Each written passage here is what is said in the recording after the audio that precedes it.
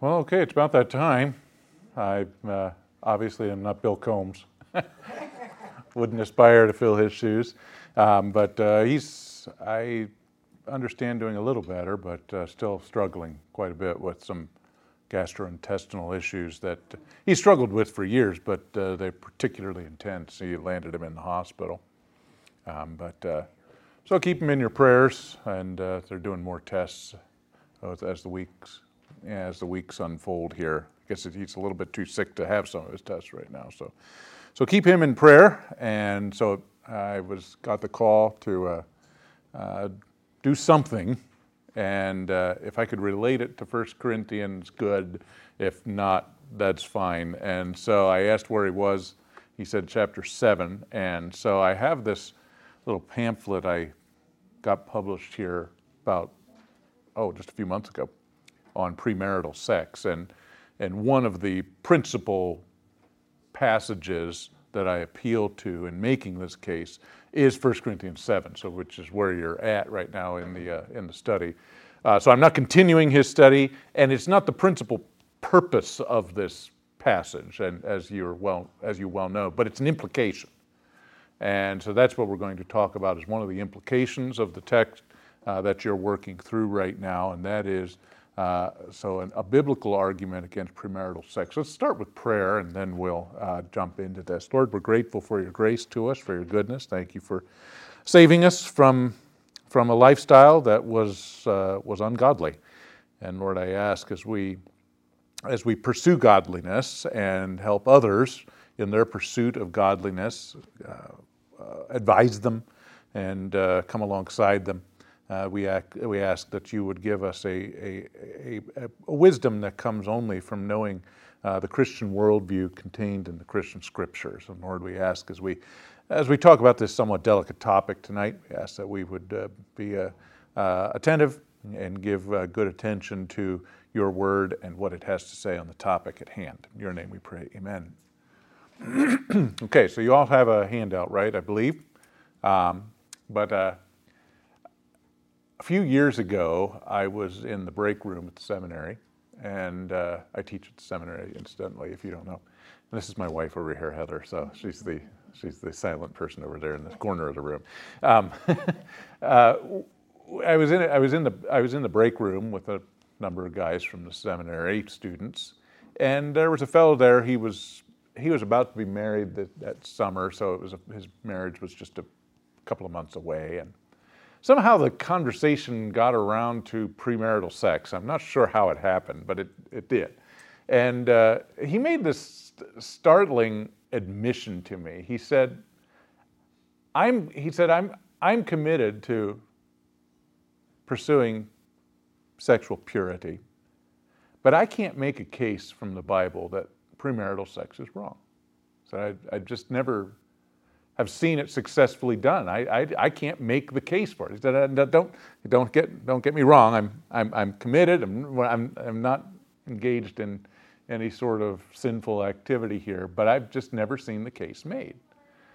And I thought, wow. I mean, this is a guy he'd gone through 3 years of seminary, 4 years of Bible college, grew up in a Christian home, was in church ever since he was able to recognize where he was, and somehow he couldn't make the case that it was wrong. So I trotted out some sort of well-worn arguments. Genesis 2, that this is God's design for mankind, and Doug McLaughlin, one of my teachers way back in the day, said, you leave, you cleave, and then you weave. You don't weave until after you leave and cleave, right? So it made good sense to me. You leave your parents, you cleave to your wife, and then you establish a family, and it's there that you become one flesh. Okay, and it makes good sense. There's a cluster of passages, particularly in the New Testament, that talk about this word fornication comes up. It's a Greek word, porneia, from which you get pornography, right? But it's a rather elastic word. it doesn't narrowly have to do with premarital sex. It has to do with all kinds of sexual sin. So it's a very broad term. It's not a specific term. And so if you're looking for a specific, prohibition of this particular sin as carefully defined in Scripture, it's actually hard to find.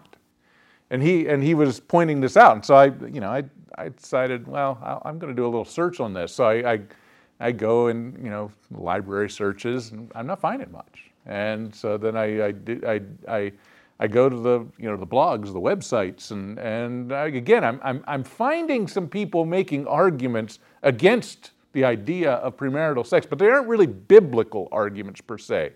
They're fairly general. This is God's design for marriage, or the specific idea of porneia being wrong. But again, that doesn't. It's not specific enough to give us the fodder that we need to make a strong case. But for the most part, even Christians are making just a whole host of what I'll call utilitarian arguments. Okay, there's just good reasons practically why you shouldn't engage in this, and we could multiply those out, right? There's particularly for someone who's going into the ministry, there's broad cultural disapproval. The culture thinks it's wrong. I mean, there's a broad disapproval. There's this psychological unpreparedness that people have when they get the cart before the horse. Here, they're just not prepared they're not mature enough for the act. We can look at statistics and find out that people who engage in premarital sex are more likely to engage in other forms of sexual infidelity their whole lives, and so that's an argument there. The problem of surprise pregnancies, of course, is a practical issue there, and then particularly since there is no marriage bond, the guy can up and walk away, and so you end up with particularly with women, young mothers whose lives are effectively ruined by the fact that they have a baby and can't work, they have to move in with mom or whatever the case may be. And so there's a lot of practical reasons. And this individual that I was talking to admitted that there's a convincing cumulative case argument against premarital sex, but he really couldn't come up with an exegetical, a biblical case against premarital sex. And so I decided, well, I'm going to see if there's more to be had here. And so I actually wrote this article, put it into our journal, and then recently it was published. It's an Amazon publication thing, but it's being sold by the seminary. And so I'm normally rather an impractical kind of a guy, but I'm into sort of a practical discussion here, and perhaps one that you find a little bit squeamish. I see a few older faces here, and I recognize that this is the kind of thing that we don't talk about. Well, we're going to, at least tonight. At least I will. You can just sit there and listen. But we got it. We'll talk about it here. Now, the question I want to start off with here is a question of method. How do we go about determining what is right and wrong from the Bible? And you might say, well, that's easy. If the Bible says it's right, then it's right. If the Bible says it's wrong, it's wrong. But the fact of the matter is, a lot of the things that we have to struggle with don't have chapter and verse attached to them, right? Okay. Is it wrong to smoke marijuana? Well, I'm not finding certainly specific chapter and verse on that. I mean, it's just not there. And and even if we're talking in terms of principles, it's the argument's not a particularly robust and obvious one, right? And yet we make the case, right? At least I do, that it's wrong. It's a controlling substance. It actually causes you to lose to some degree control over your own self, which makes it some sort of a, if I can, it's like alcohol, a little bit different from alcohol, It's an inebriant. It's one that causes you to lack control, and so we make the argument there that it's wrong. And for a while there, it was easy to say it was illegal, but now it isn't anymore. So that argument went away from us. If that was the only thing you were leaning on, you're in trouble right now, because if that's the only argument you have. But that's often the case what we have. And so I want to start here by talking about two approaches to ethics. Now, maybe a little bit technical here, but hopefully it just makes some sense here. There's two approaches. One, you can see there, is what I call utilitarian, or sometimes called teleological or consequentialist ethics. So we are looking at the consequences of an action, and you're determining that it's right or wrong based on the consequences or the end or the utility. What are the practical problems it causes? And because of those practical problems, we'll say it is wrong. Okay, now, often these are not universal principles. Sometimes we find that there is even room for evolution of some of these principles here. And you say, well, that's not what we should be doing here. But the fact is, the Christian ethical approach does depend on consequentialist elements sometimes. In fact, let's look at a few of them here. They're all few of them here in 1 Corinthians, since that's what you're in this class here. But 1 Corinthians 10:31, whether therefore you eat or drink or whatever you do all to the glory of God. It comes on a section at the end of a section that talks about whether we should eat meat or not, right? Now, is there chapter and verse on whether eating meat is right or wrong? Actually, there are a couple, but they all say that it's right. There's none that actually say it's wrong. But Paul actually makes the argument here that if, in fact, eating meat is going to be a stumbling block to the gospel, or if it's going to cause my brother to sin, then I won't eat meat again for the rest of my life. Now, the fact is, if he wanted to go chapter and verse, he could say, Genesis 9, you can eat meat. It says right there, right after the flood. You can eat meat now. And even if there was any question, you've got New Testament passages.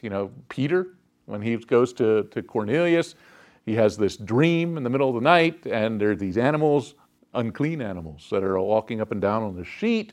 And what does God say? Arise, Peter, kill and eat. He said, no, never. These are unclean animals. And what's the answer? If I say it's clean, eat it. And he's preparing him to go to visit Cornelius, where he might actually be served unclean meat. And God says to him, it's okay. And for the sake of the gospel, you might not feel comfortable with that, but do it. Okay? So this is a case where we're not looking at chapter and verse to say whether it's right or wrong. We're actually looking at the consequences of the action to determine whether it's right or wrong. The consequence of eating this meat will either promote the gospel or inhibit the gospel, and based on that consequence, I'm going to choose either to eat or not to eat. Okay? Now, sometimes it's very difficult for us to handle, because we like to have black and white. But here, if the question is it right to eat meat? And what's Paul's answer? Maybe, sometimes, depends. and so we do actually have in the scriptures principles like this. 1 Corinthians 9:22 and 23, a similar context here, where I will do all to the Jews. I become as a Jew to win the Jews. To the Gentiles, I become as a Gentile to win the Gentiles. Okay? Things are right and wrong based on the success of the gospel, whether it causes my brother to sin. 1 Corinthians 8:13 is another passage which talks about the appropriateness of doing certain activities being adjudicated by the result of this. So consequences can play a real role in establishing Christian morality. And the reason I say that is because sometimes when we have a question, an ethical question, we don't have chapter and verse. That doesn't mean that the Bible is silent or that God doesn't care. Okay? So there are ways to establish ethics other than, strict chapter verse proof texts. We want to engage the questions about the whole Christian worldview in the establishment of what is right and wrong. And so this is where I think it is very important for us to say, yeah, Genesis 2 is actually a good argument here. This is God's design for the human race. He wants people to be in these family units. That's the only way we can have a successful culture, okay? If you're having kids randomly and they're just sort of introducing them, throwing them out into the world, apart from these family units, that's going to be a problem. In fact, much of as you look through the Old Testament, an interesting study sometime. If you want to look at the laws in the Old Testament, the Mosaic Law, that are capital crimes, pretty easy. There's obviously, you can't kill people or else you can be put to death. You can't curse God, things like that. So blasphemy and murder. But the big section in the middle, the largest section, is crimes against the family, okay? So adultery, homosexuality, bestiality.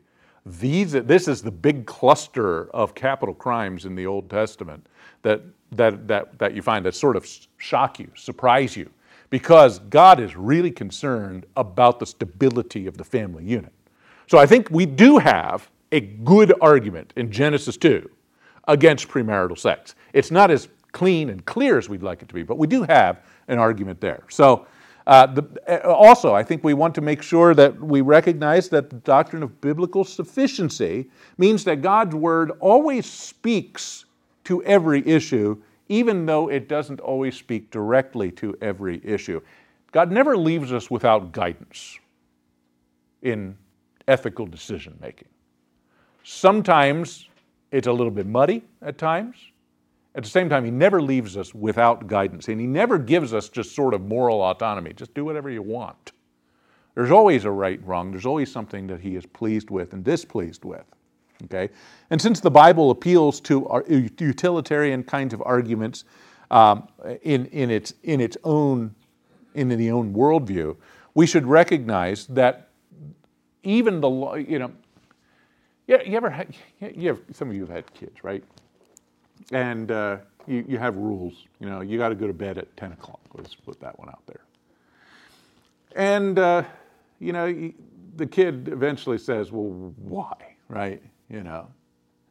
And part of the answer is because I said so. And that's a legitimate aspect to the answer, right? Because I said so and I'm the authority. But usually, the strongest rules that you have, the ones that your kids are most willing to acquiesce to, are the ones that they can see the reason for, okay? And by understanding this idea of consequence and utility, we recognize that all of the rules in the Bible have reasons. Sometimes we don't actually get the rule, we just get the reasons. Sometimes we get the rule. The strongest ones are the ones that you get the rule and the reason, okay? So recognize that this idea of utility and consequence does play a part in ethical decision making. I know, again, this is hard for us sometimes because we like to have, hard black white chapter verse, but the reason we sometimes debate issues is because there isn't consensus. Is it right to drink? Is it right to dance? Is it right to use controlled substances? There's probably disagreement in this very room, right? And the reason is because we're trying to bring to bear biblical principles and we're pulling from different places, and sometimes we don't always come up with the same answers. But there's answers there, and the point is we don't just give up and say God doesn't care, okay? I've always disliked this whole phrase, things indifferent. You'll get to these issues in 1 Corinthians 8 to 10 next semester here. But God is not indifferent about anything. Now, there are certain things where there's an inexactness, but it's not as though God doesn't care, okay? So we're looking here, I think we find here that the gold standard, if we can have one, is a direct statement of Scripture. I mean, that's what we're all looking for. That ends all debate. That ends all discussion. And so the question here is, and that's the second type here. You might see deontology or authority-based ethics. Okay, and when God speaks, He speaks authoritatively, and so it's easy for us. But oftentimes we don't have those things, and so we do have to cast about for some utilitarian and consequentialist elements in our ethical decision making. But in this case, I think we actually do have a case to be made from the Scriptures itself that unequivocally tells us that premarital sex is wrong. Okay?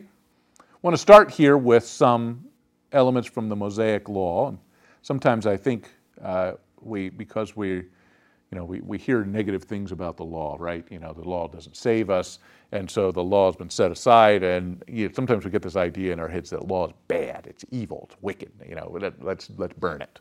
But we shouldn't be thinking in those terms. We recognize that the law as a unit for the Israelite people is no longer in effect in its totality.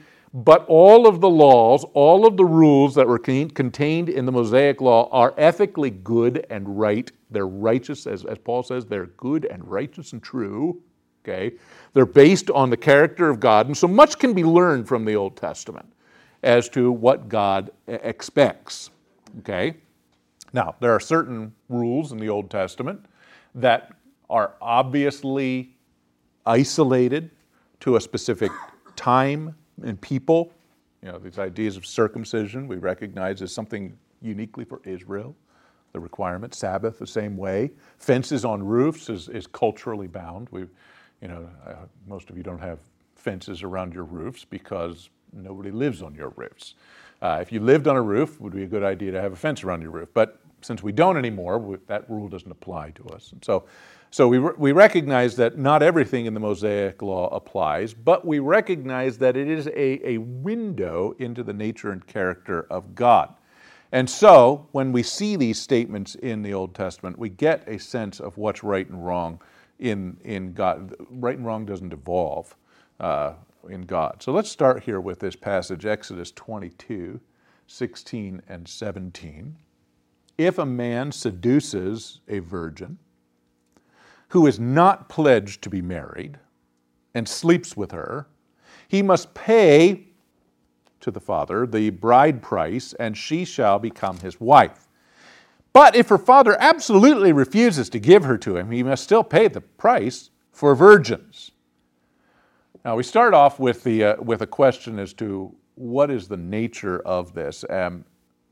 One of the contextual issues here is that it comes at the tail end of a section on economic issues, and it introduces sexual issues. And so the question is this an economic issue or is this a sexual ethic issue? And it's sort of, it's right in between, okay?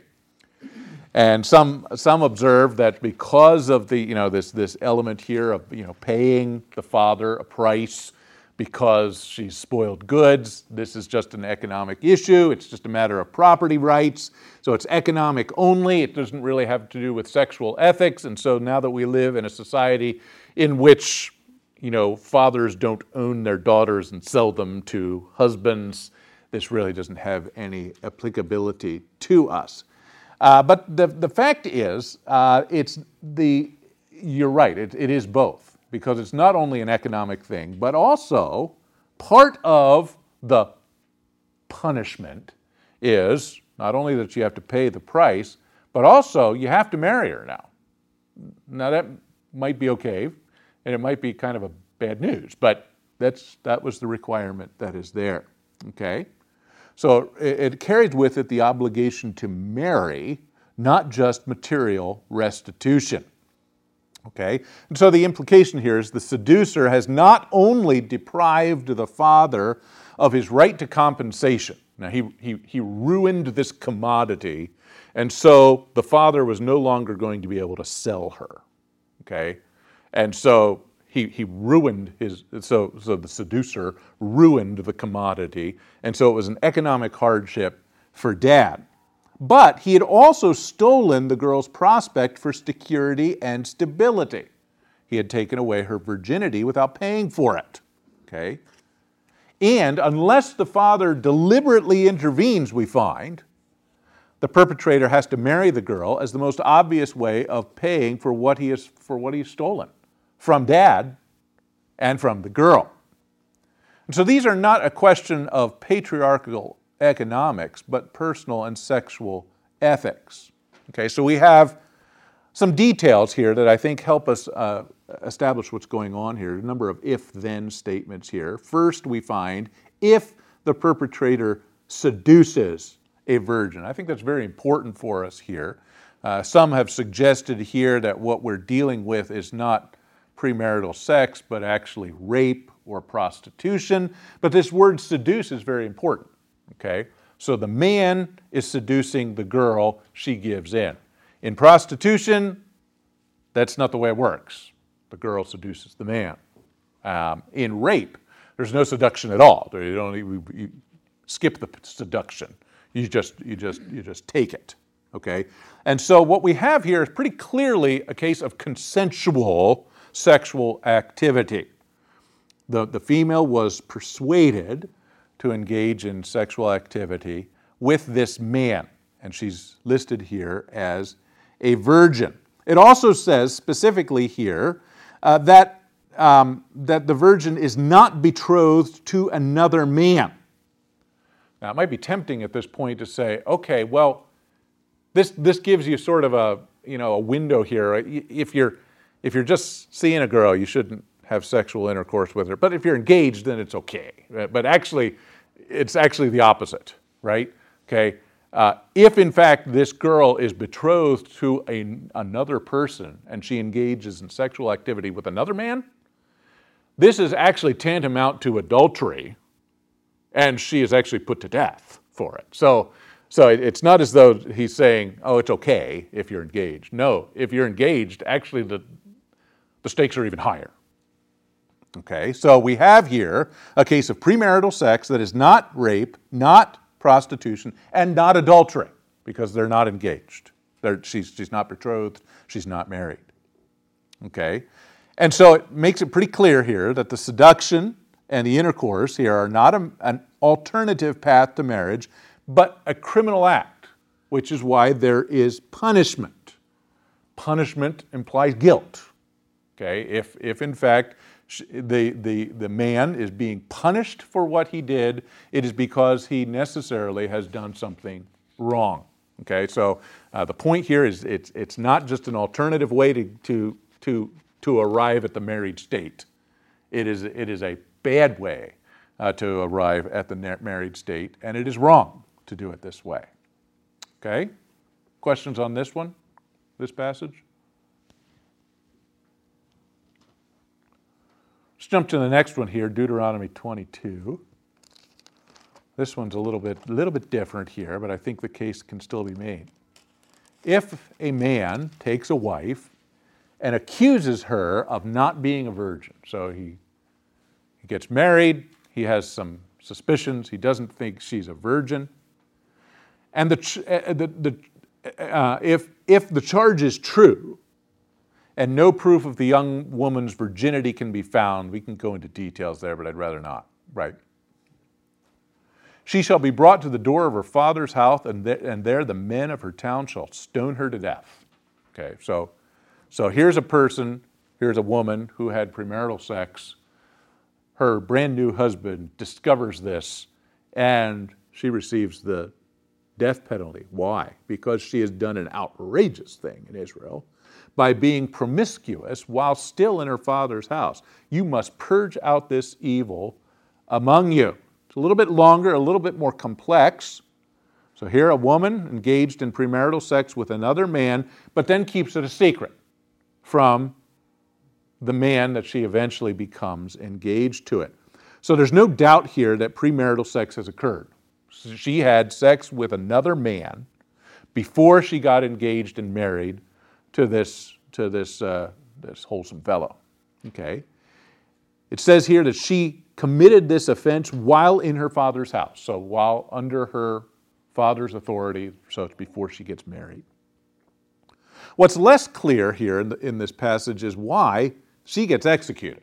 You know, the other passage, it was something of a slap on the wrist. Okay, you got to pay the price and you've got to get married, but you patch things up and you move forward. You fix the problem. But here she gets killed. So what's different? What's different about this situation? Well, for some, the crime is deception. She married this fellow on the false pretense that she was a virgin. She did something that was outrageous. So it's a complex here of fraud, theft, disdain of her father, humiliating him, and now humiliating her husband. So she's completely ruptured Israelite society by doing this, committing a breach of the laws of the people. Okay? Probably what we have here instead, though, is that she effectively commits adultery antecedently, if I can put it that way, before the fact. So the outrageous crime was not so much that she had premarital sex, but that she hid it and actually then committed adultery prior to the fact by marrying another man without telling him. Okay, and so this is so fornication is used. It wasn't adultery first. It was suggests here that it was an intercourse before betrothal, before engagement. But it is wrong, and since she concealed it, she eventually, that crime actually graduates to adultery, and for this reason, she is guilty of a capital crime, and so is put to death for it. If she had simply owned up to it and married the first guy, it would have been the slap on the wrist situation. But the fact that she didn't, and she concealed it, she actually blew up the society, the family, dad, her new husband, and it was disastrous for the perpetuation of a godly and holy seed. Okay? Questions on either of these? Yes. Would you be comfortable connecting The consequences? what's that? Oh, go ahead, I'm sorry. The reason for treating the second situation so severely to kind of the ongoing way God refers to adultery as illustrative between his relationship Yes. with people. Yes, and that's another argument that can be raised. The relationship of God and his people, the relationship of Christ and his church, I think ultimately give us good reason to refrain from premarital sex. Yeah, but again, that it becomes a little bit abstract. So if you're looking for chapter and verse, it's a little hard to connect all the dots. But I think the dots are there. Like many things in the law, here's this 100 years long illustration of the way God told his people to behave that illustrates what he's trying to teach us. Right. Yeah. So let's get into 1 Corinthians 7, since that's where we're supposed to end up here. 1 Corinthians 7. And this is probably our premier passage in the New Testament on this issue here. And so there's not a comprehensive statement on premarital sex, but I think Paul does indirectly speak to the issue. It's an implication that is necessary from what we read. I want to start here with verse 1, because verse 1 is a particularly difficult passage have you gone through verse 1 yet in this class? Have you? Yeah, no, maybe, no, okay. Okay, so the very first verse is a very difficult one. Depending on what translation you have, it's going to read extremely differently from what I read you. So more on that. So it says here in the NIV, and I've got the old NIV, so it's maybe even different from your new NIV. Now, for the matters that you wrote about, it is good for a man not to marry, is the old NIV. King James, it is good for a man not to touch a woman. And what does the new NIV say? It is good for a man.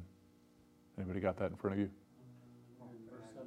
Chapter 7, sexual relations. Yeah, so it's a good for a man not to have sexual relationships. So is it touch, marry, or have sexual relationships? That are very different ideas, right?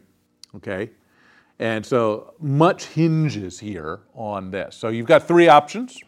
We can sort of throw them out here. One is, if you're dating, and there's a man and a woman, they're dating together, don't even touch her.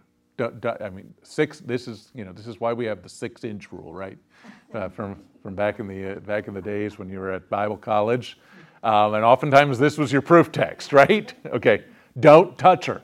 So just keep at least 6 inches away from her. Don't even touch her. Okay, so it's a very popular understanding among those who craft purity codes here, but probably not the correct understanding. Second one here in the old NIV is don't marry. Problem is that's not what the word means at all. It never means don't marry. There are some verses later on in this chapter that talk about the propriety of marrying or not marrying, but that's not what this word means. The phrase here that's used, touching a woman, is one. It's talking about ordinary sexual intercourse. It's non-censorious. It's not rape, but these are the options: don't touch, don't marry, or practice abstinence. Okay. Second question that we have to ask is who's actually speaking here?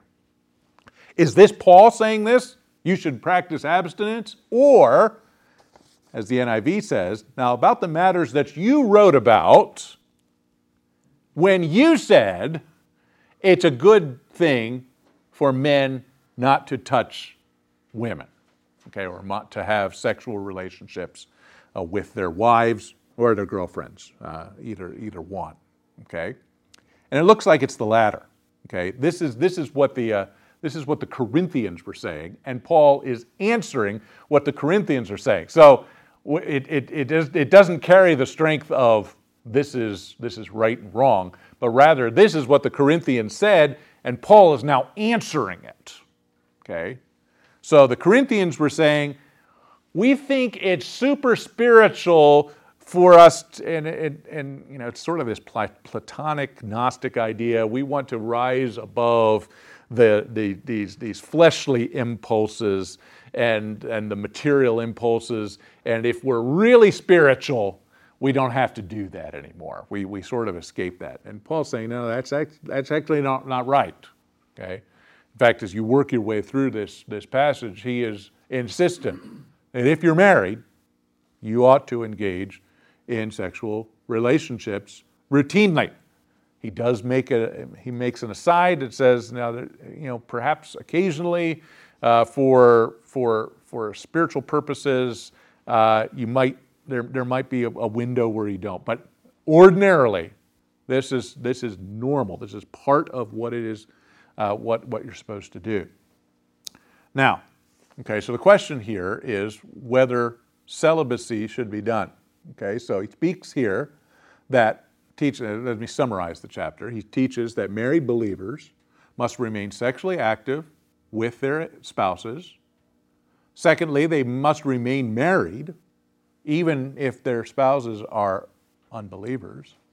And that unmarried believers, in this particular case, this particular passage, should default to remaining single because of the present crisis. Okay, unless the drive for sexual fulfillment becomes overwhelming. We're going to see that as we work our way through these two key passages here. So 1 Corinthians 7, 8, and 9. To the unmarried and to the widows, we should probably be thinking not so much unmarried as in never having been married, but more demarried. They've lost their spouses. Either their spouse has died, or apparently in this particular context, there were actually people who were losing their wives because they're walking away when they become believers. So here's a person who's lost their spouse either through death or abandonment. Okay, and so that's the issue. So to the unmarried, the demarried, and to the widows, it is good for them to stay unmarried as I do. But if they can't control themselves, they need to marry. For it is better to marry than to burn with passion.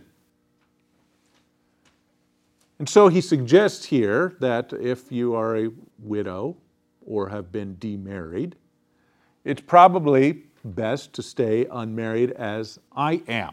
And we recognize that Paul had been married. We don't know the circumstances of the loss of his wife, and it's never clear in the scriptures, but in order to be part of the Sanhedrin, he had to be married. So he was part of the Sanhedrin. He had been married. He lost his wife. Whether she died, whether she abandoned him when he had his Damascus Road experience, we don't know. But at some point, he loses his wife. So he is without a wife. He is eligible to remarry. But he suggests here, and it may be that we should connect this to verse 26 where he said, because of the present crisis, that he should remain in this state, this unmarried state. But he gives this caveat here, unless they can't control themselves. Okay, so you've lost your wife, you've lost your husband, but you just have a very strong sex drive here, and you're constantly burning with passion. Paul says, in that case, get married. Okay, so you have two options, right? Okay, you can either stay unmarried and control yourself, or if you can't control yourself, then you need to get married. Okay, there is no other alternative. Well, you can just shack up with somebody and it'll be fine. No, if you're not married, you're consigned to burning with passion because you cannot fulfill that passion unless you are married. Okay, so they either remain celibate and burn with sexual desire, or else they must marry as the only morally acceptable remedy to sexual burning. There's no other alternative. Same thing is said here in verse 36 as well. In this case, though, it's not people who are demarried or widows, but actually people who are virgins. So if anyone, verse 36, is worried that he might not be acting honorably toward the virgin that he is engaged to. So here's young folks. They're virgins. They're engaged. And if his passions are too strong and he feels he ought to marry, then he ought to do it. He's not sinning. They should get married. Okay, again, this is talking about Christians in the premarital state, young men, young women who are virgins, who have never had sexual relationships. He says throughout this chapter, the default here, because of the present crisis, is to stay the way that you are. Don't make any massive life changes right now because of the present crisis. Okay, and so he says, just remain. That's the most obvious thing. He anticipates, though, that a great many of these virgins would marry after the present crisis. It was just sort of a hold, stay on marriages for the present time during the present crisis. But he also opens up the possibility that individuals who are moving towards marriage will need to get married. They must get married, even during the present crisis. He makes it clear here that he is not saying that the unmarried state is better than the married state. He's not imposing tiers of morality. It's good to remain single, but better to get married, or vice versa. That's not what he's doing here. He's just saying this is a temporary utility for the present time. So what emerges, and significantly for our thesis, is that there's only two options for the unmarried man and his virgin. He can either marry or remain celibate. So if he finds himself with his girl, it says his virgin, that's been something of a hiccup here, because if they're not married, is it his girl at this point? And I think probably we should probably think in terms of his fiancée or even his steady, right? This is someone he's locked onto. He wants to marry this person. He's a singular suitor here. And so he is finding himself not acting honorably towards his girl, his girlfriend, his steady, his fiancée. And he's just getting a little bit too handsy. They're just pushing things a little bit too far, and they recognize that if we keep doing this, something bad is going to happen. If you're in that situation, you've got two options. You go take a cold shower and get a grip, get a control on yourself, or you marry. There's no third option in the middle that says, well, you can relieve some of this desire by just shacking up with her one night or a couple nights and take proper birth control and it'll be okay. No. That's not one of the options. The only option that we have here is get control of yourself and continue as you are, or get married. Those are the only two options. And so we find here that this is, so if he becomes overly passionate, marriage needs to happen. So again, same situation as previously. I guess you could say there's a third option of perpetually burning with sexual desire, but Paul seems to think that that's an undesirable state. You want to either get control of your passions or you get married. This idea of burning with passions is an undesirable situation to be in. Okay? So, how do we conclude all that with all of this? Well, I think we can say clearly that premarital sex is a sin. I think all of these passages make it clear there's punishment that implies guilt in the Mosaic passages. Here it is very clear that it is not an option to shack up with a girl or have a one-night stand with her. You either have to get a control on your passions or you need to marry. Those are the only valid options here. So it is a sin. It is also a pretty serious sin, okay? Sin does come in degrees, right? There are some sins that are worse than others, right? And oftentimes it is related to consequences. But we know this is true because when we come to the judgment, it's going to be worse for some people in the day of judgment, even than for those who were in Tyre and Sidon and Sodom and Gomorrah, right? So there are some sins that are bad. We find in Romans 1, for instance, that once you give into initial sins of not being grateful, not being thankful, not honoring God, what happens? You are given over to worse sins, and so you graduate to worse sins. So there's good. All sin is bad. All sin is damning, but some sins are worse than others, and this is one that is a particularly. It is in the more advanced category because it is destructive of the family unit. It is destructive of civil society. Another point here I want to make, and I don't think it's in your handout there, is that this is a more likely sin for us to encounter on a day-to-day basis in our churches. I know there are other sins, unnatural sins, homosexuality, transgenderism, that are sort of getting all the attention right now. The fact is, this sin, premarital sex or extramarital sex, if you may, is a much more common, and always will be a much more common sin within our churches and even within society. It's a more natural sin. It's more normal, if I can put it that way. That's what God says in Romans 1, right? And so we need to really be aware of and able to answer this question because it's going to be more likely to come up with your kids than some of the excesses that are ongoing in society today. So I think it's very important. And then third, the last point that I make there is that the case against premarital or extramarital sex is not just a matter of abstract theological deduction. I mean, that's part of it. But we actually have plain biblical support that is available to all who have the eyes of faith to see it. Okay? So, I know it's sort of a squeamish topic. I don't like to talk about this. I mean, I feel the same weight of pressure. Even just saying the word sex at church just somehow seems wrong, right?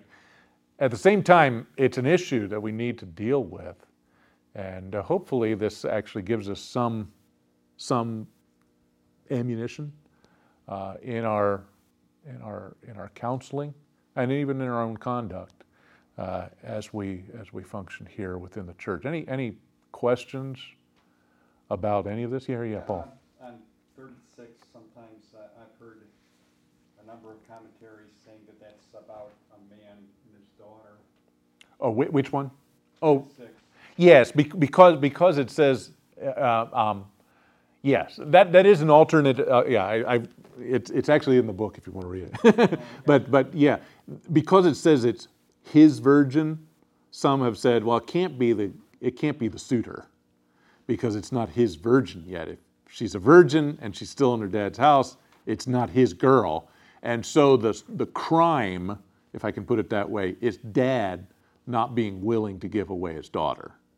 But I don't think that really flows naturally from, a plain reading of what's going on there. The his virgin, the his almost surely has to do with the young man who is wooing the girl. But yeah, that's a good observation. Other thoughts? Okay. Well, we got out a little bit early. Don't tell Bill. Yeah. Hold him to a higher standard here. But thanks for stopping in. He makes up for it.